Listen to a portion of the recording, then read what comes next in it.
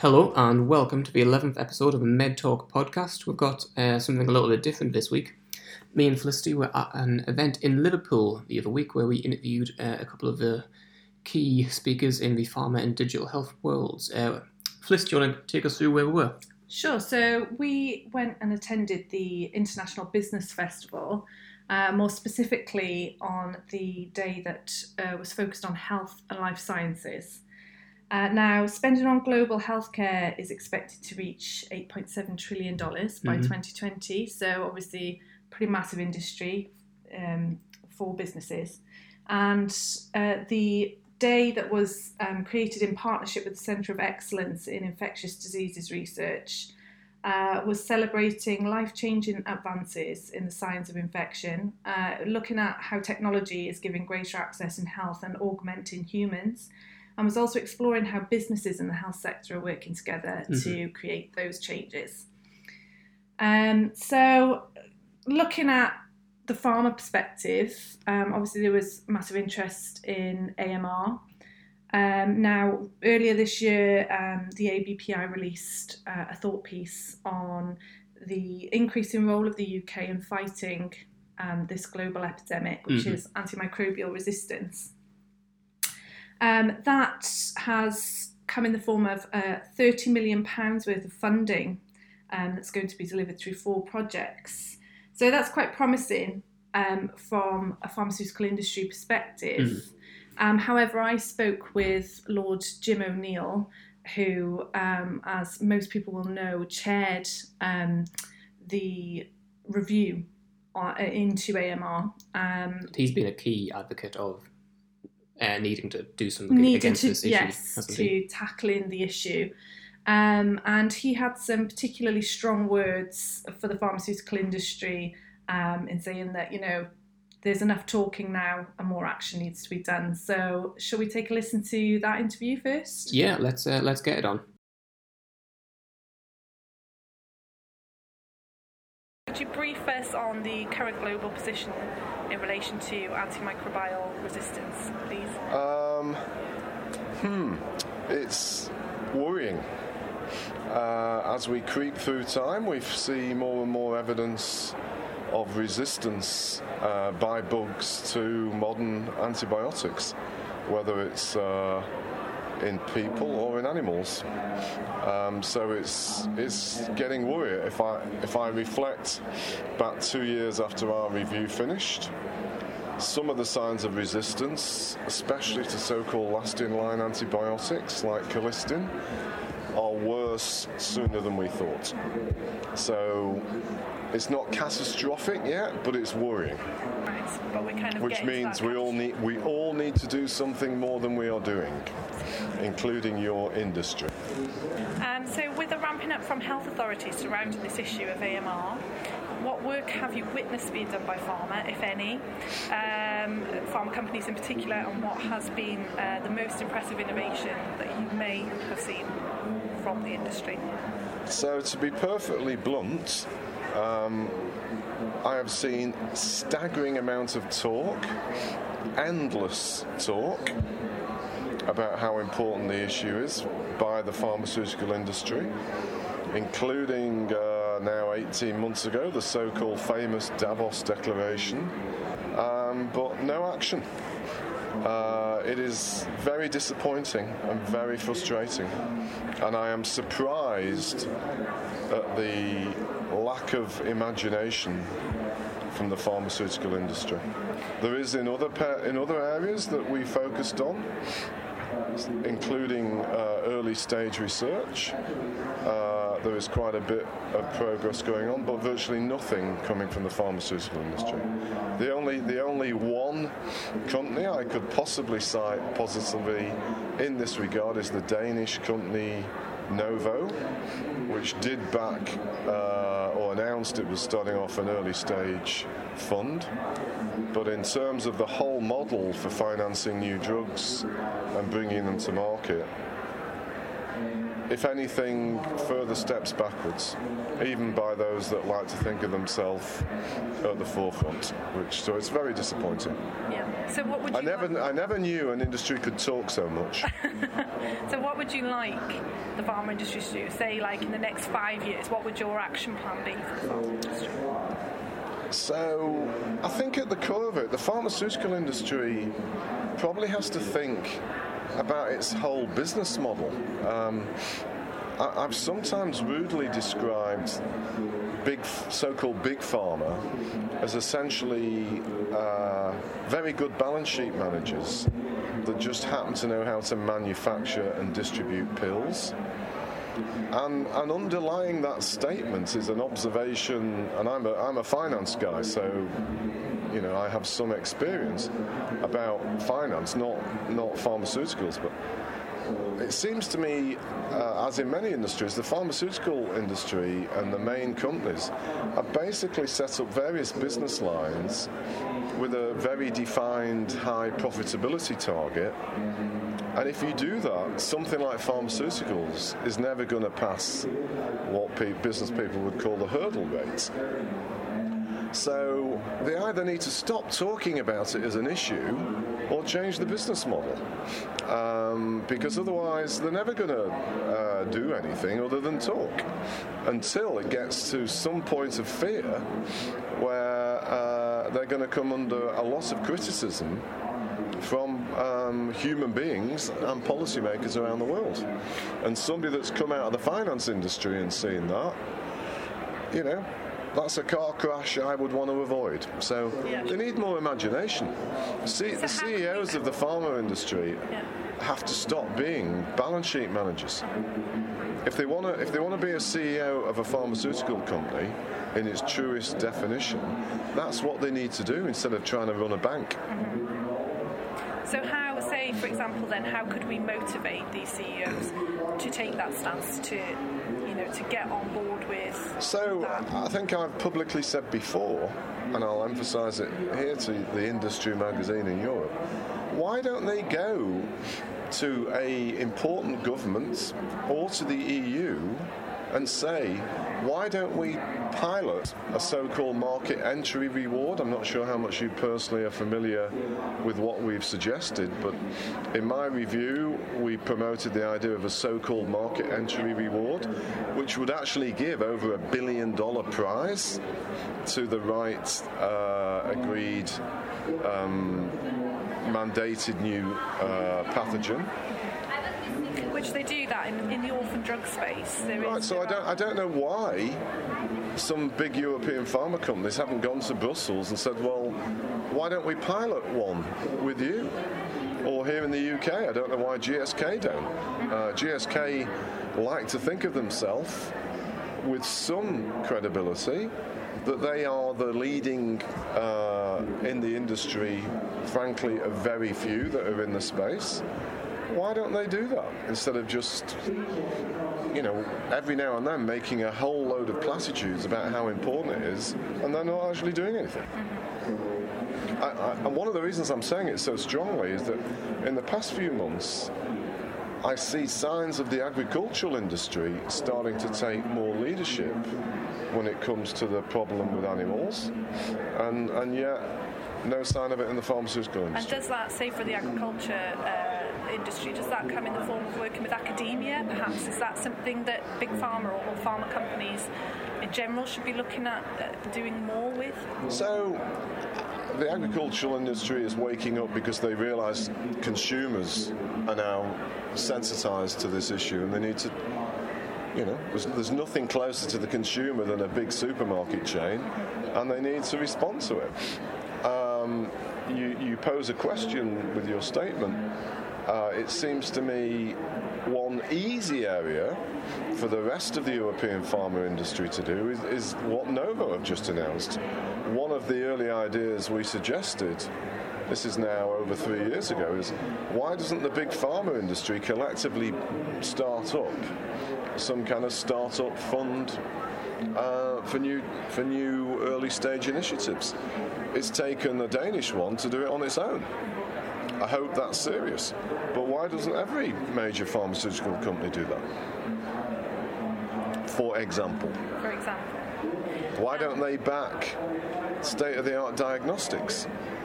Why don't they do more about vaccines? I could go on and on. But academia could be a good starting place. Academia is one of the few places where there is good progress going on.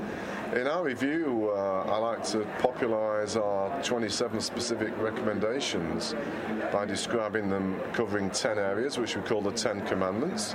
2 of the areas, the progress has been bigger, or as big as we call for. One is the amount of early stage money, and secondly is the number of academics that are studying AMR. But none of it's happened because of anything the pharmaceutical industry has done.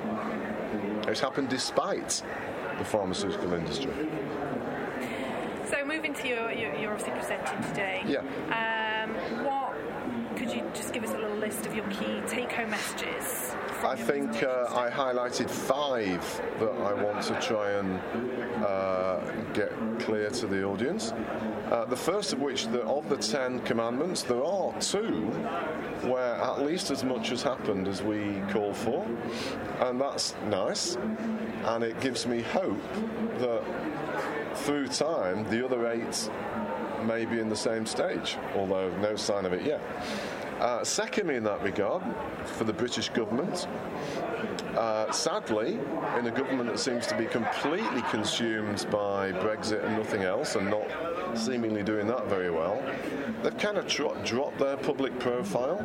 Under David Cameron, this was a top priority for the British government, and it gave Britain huge credibility around the world. They make noises about global Britain every week. What more global is there than this? So I call on the government to start being genuine global leaders about it again. Thirdly, in the agricultural industry, where there has been some encouraging progress recently, I call on them to be bolder and considering announcing a ban of so-called last-in-line antibiotics in animals, such as colistin. Fourthly, I will make noise about the pharmaceutical industry to learn the art of doing rather than talking.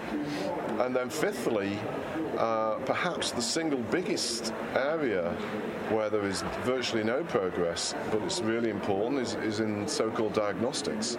I often say we need Google for doctors.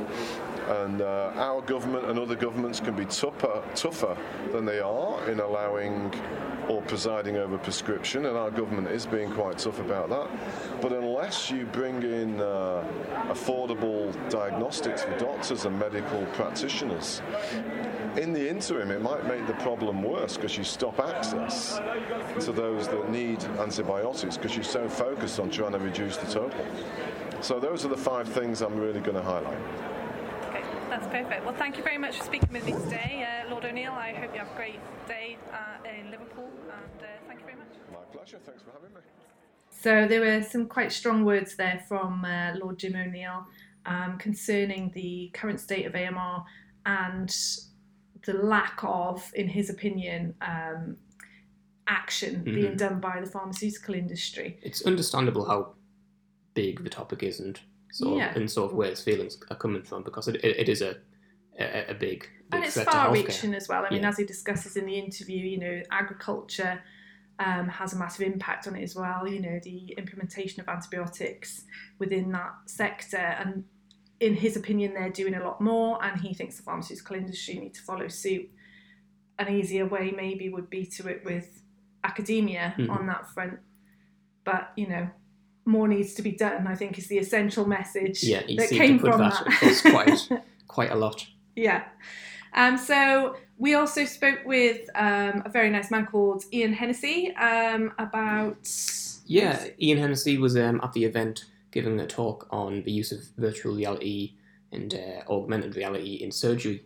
And Iain Hennessey is from the Alder Hey Children's Hospital. He heads the innovation hub there. So he's like a really strong advocate of digital technologies being used in healthcare, and he thinks the NHS needs to have a big push towards those technologies to sort of, to to boost things like surgery, to even just to reduce sort of like basic admin work that we shouldn't be doing.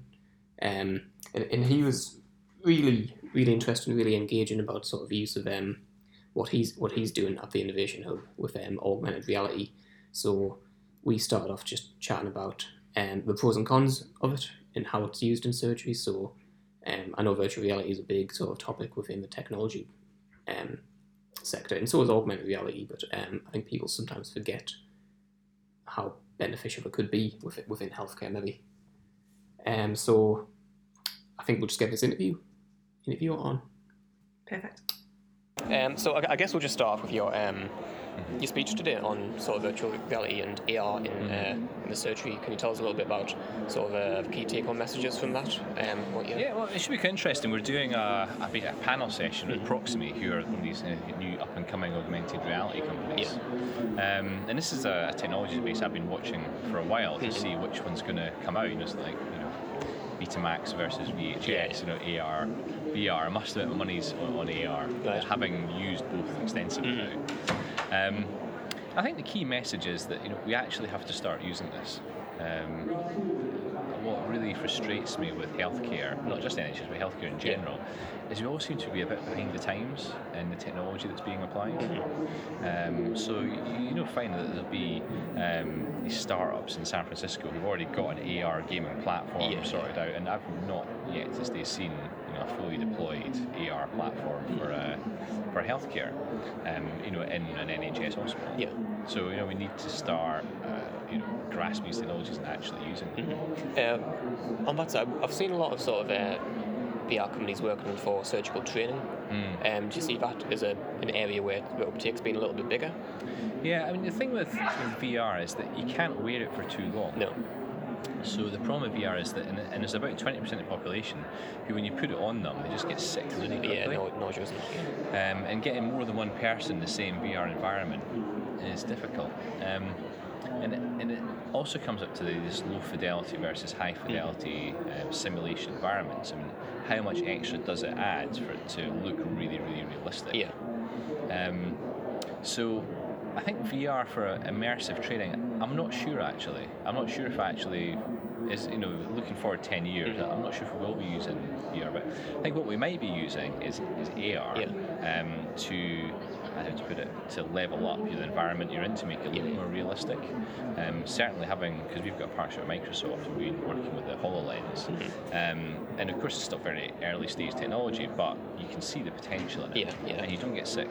No. So you don't have that claustrophobic, I don't know where I am type thing. So I think that the AR's probably got more applications than the VR does. I've seen some of the HoloLens stuff. It's really, really cool to sort of watch the demonstrations. With AR in the surgery, what are the major benefits? Is it sort of having access to information on your screen? Is it sort of is it to actually do with the patient? What's the Well, for the simulated testing we've done with AR, one of the big advantages of it is the customizability of your data sphere, basically. Yeah. So you can decide what you want to see in that room and where you want that information to be, and you can pick it up and place it wherever you want. At the moment, we have to have it displayed in high-resolution screens, which are sat on pendant arms. So and that's actually quite difficult. And during the operation, I can't move them because I'm scrubbed, I'm sterile. So I can't interact with information, I can't touch it, I can't move it around, I can't readjust it. So if you have AR, which is at a sufficient resolution, then theoretically you can have all the information you want, but also have it when you want it. Yeah. And so you can declutter and reclutter, and also have interactive controls. The use of it in AR, the ability to tap on things in the air, is great for surgery because once we've got sterile hands, we're not allowed to physically touch anything. So there's a big advantage there. But also, like the example of Proximie, the ability for other people to come into your operative field and give you advice and point things out, even when they're not there, which previously you just couldn't do beforehand. Right. And overlaying it on reality, I think, is exciting. Obviously, it has lots of problems because if you've got an AR hand and it's pointing at something, you've got to be pretty sure it's pointing at the right thing. But that's the technological barrier. It needs to develop a little bit more. Away from that sort of, do you think that NHS significant sort of culture change in regards to sort of digital technologies, the adoption of it? Yeah, I mean, it's still difficult, no two ways about it, but at least now everyone's agreed that it's something we should be doing. Yeah. And I think my job role as a clinical director of innovation wouldn't have been possible 10, 15 years ago. Or if at least it was the few hardcore who'd managed to get through. And now it's a much more common thing. And I'm increasingly getting asked by lots of people, like, how do you set this up? How do you set it up? People want to do it.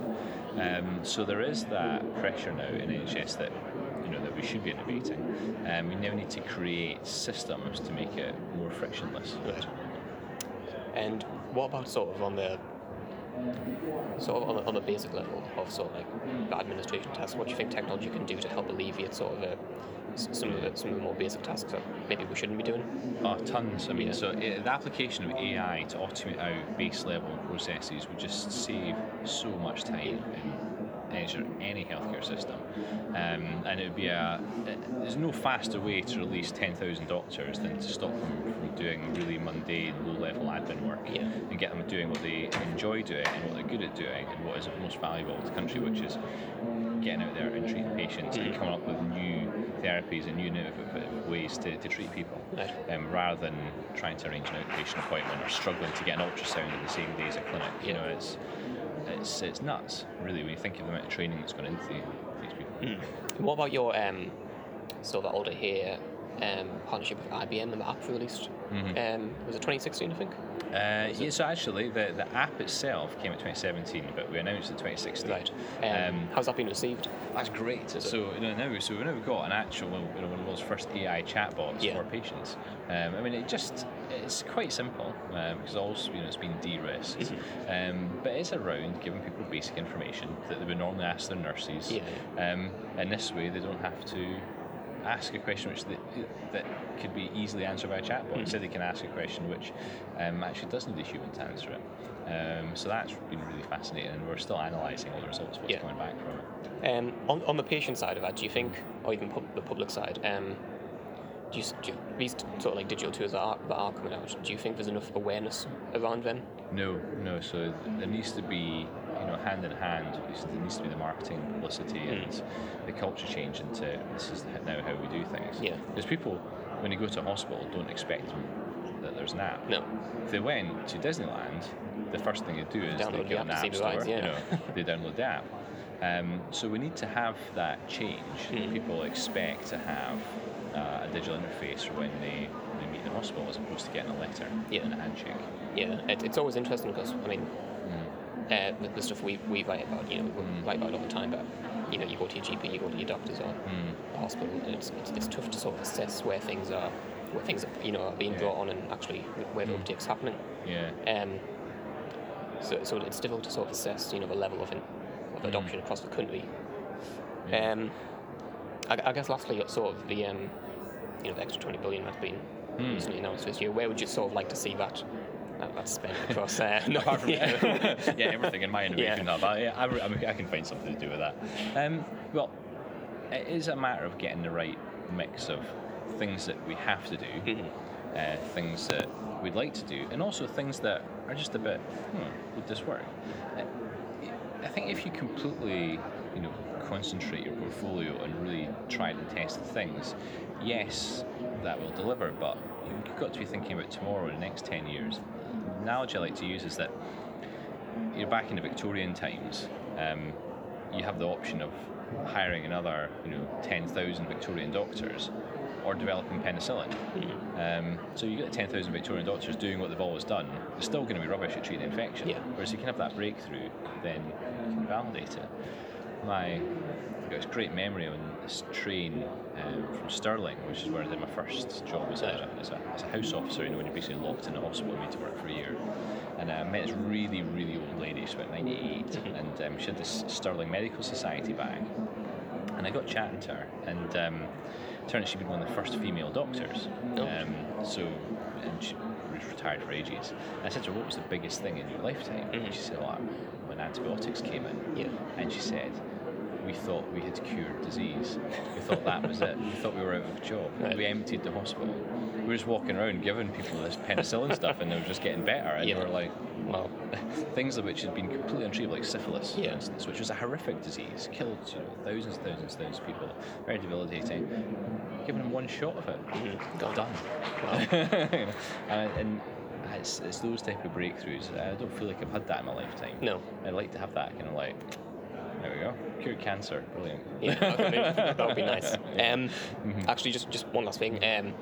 If you're working in pediatrics, is there anything else sort of digital that you're doing to sort of enhance that area or to test things? We're working on tons of stuff.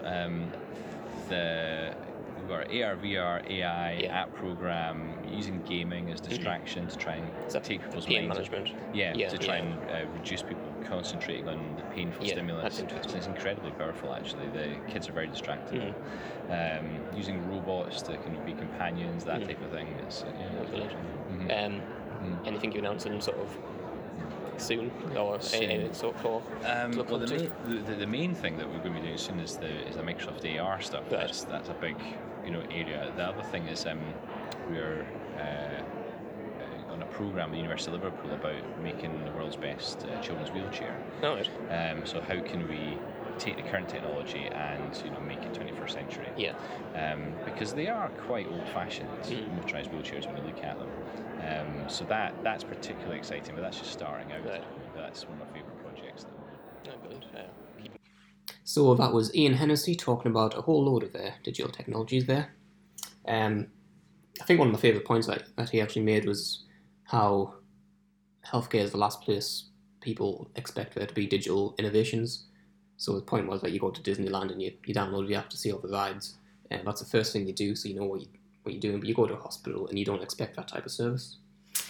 Yeah, but I think more and more people are, particularly in the fact that more and more people have connected devices now. It's pretty uncommon to see somebody without a smartphone.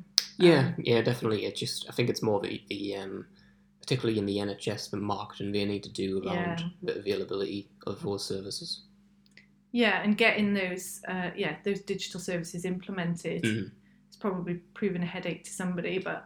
Oh yeah, I mean, you look at the size of the NHS and the different organisations, the different trusts, the different CCGs, and it must just be a complete logistical nightmare. So I don't envy the people doing that at all. I guess we can round off with the NHS at 70 stuff. So we conducted the interview just before that, but yesterday was the official 70th anniversary. So I guess first of all, a happy birthday to the NHS. Yeah. And hopefully people like Iain Hennessey, who are implementing all these technologies and exploring the useful ways that they can be used, will be something that we'll see more of in the future. And I guess on the AMR stuff, what we've got to look forward to next, or not to look forward to, Fliss? Well, hopefully a lot more work being done within the industry to tackle the issue. Obviously, there is a lot of research happening, looking at new antimicrobial agents. Whether they come to fruition or not, we'll have to wait and see. But there is promising research out there, and it's certainly in the clinical development stage. So that's good news. Obviously, more work needs to be done. More work from Jim O'Neill. Yes, the overriding message. Yeah. But going back to the NHS at 70, there was just a new story, obviously coming out in relation to them turning 70 yesterday, that they've reached 70 apps and 70... Yeah, 70 apps for ready 70 for the 70th. years. Yeah. So how has that come along? I think it's been quite a slow progress. But I think at the same time, what they've wanted to do is be really sure about the apps that they're putting onto the library, because I mean, you look at the market on like iOS and Android for health apps, and there's over, there's 500,000 of these apps available. Yeah. And the NHS has chosen 70, so I think they've got to be very careful about what they, in a word, prescribe to people that they should be using on the smartphones to to take better care of themselves.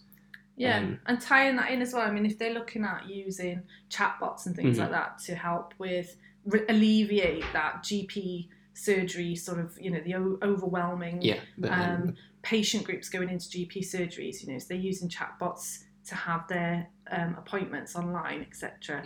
I suppose they have to be careful, and circling back to the AMR issue then, it's, are they going to be prescribing things like antibiotics a little bit too readily because they're not facing the person, face to face. It's an online interaction, so that needs to be looked at carefully, which obviously they are looking at it carefully, but that's something that certainly needs to be considered. Yeah, definitely, and I think that's when you see the sort of for instance, the CQC looking at all the digital technologies and how they need to be regulated, and companies such as like Orca, who monitor the health the health app marketplace and can see which ones are good and which ones might not work so much. So I think it's really sort of I think the NHS are tiptoeing around the issue in quite a good way, because what you don't want to see is thousands of apps recommended by the NHS straight away, because first of all, the evidence isn't there that they work, and secondly, they can't just, it could be a danger to people if they're using it in certain ways where maybe they shouldn't be. Yeah, which we've seen with other apps and digital platforms, particularly with the regulatory bodies looking at them and saying, maybe these need to be regulated more heavily or at all in some instances. So, I think that's all forward-looking things. Yeah. And it's all positive that these things are starting to become available. So onwards to the next 70 years. Onwards to the next 70 years, yes. Right. I think we'll round it off there. Yeah. Thanks for listening. Thanks.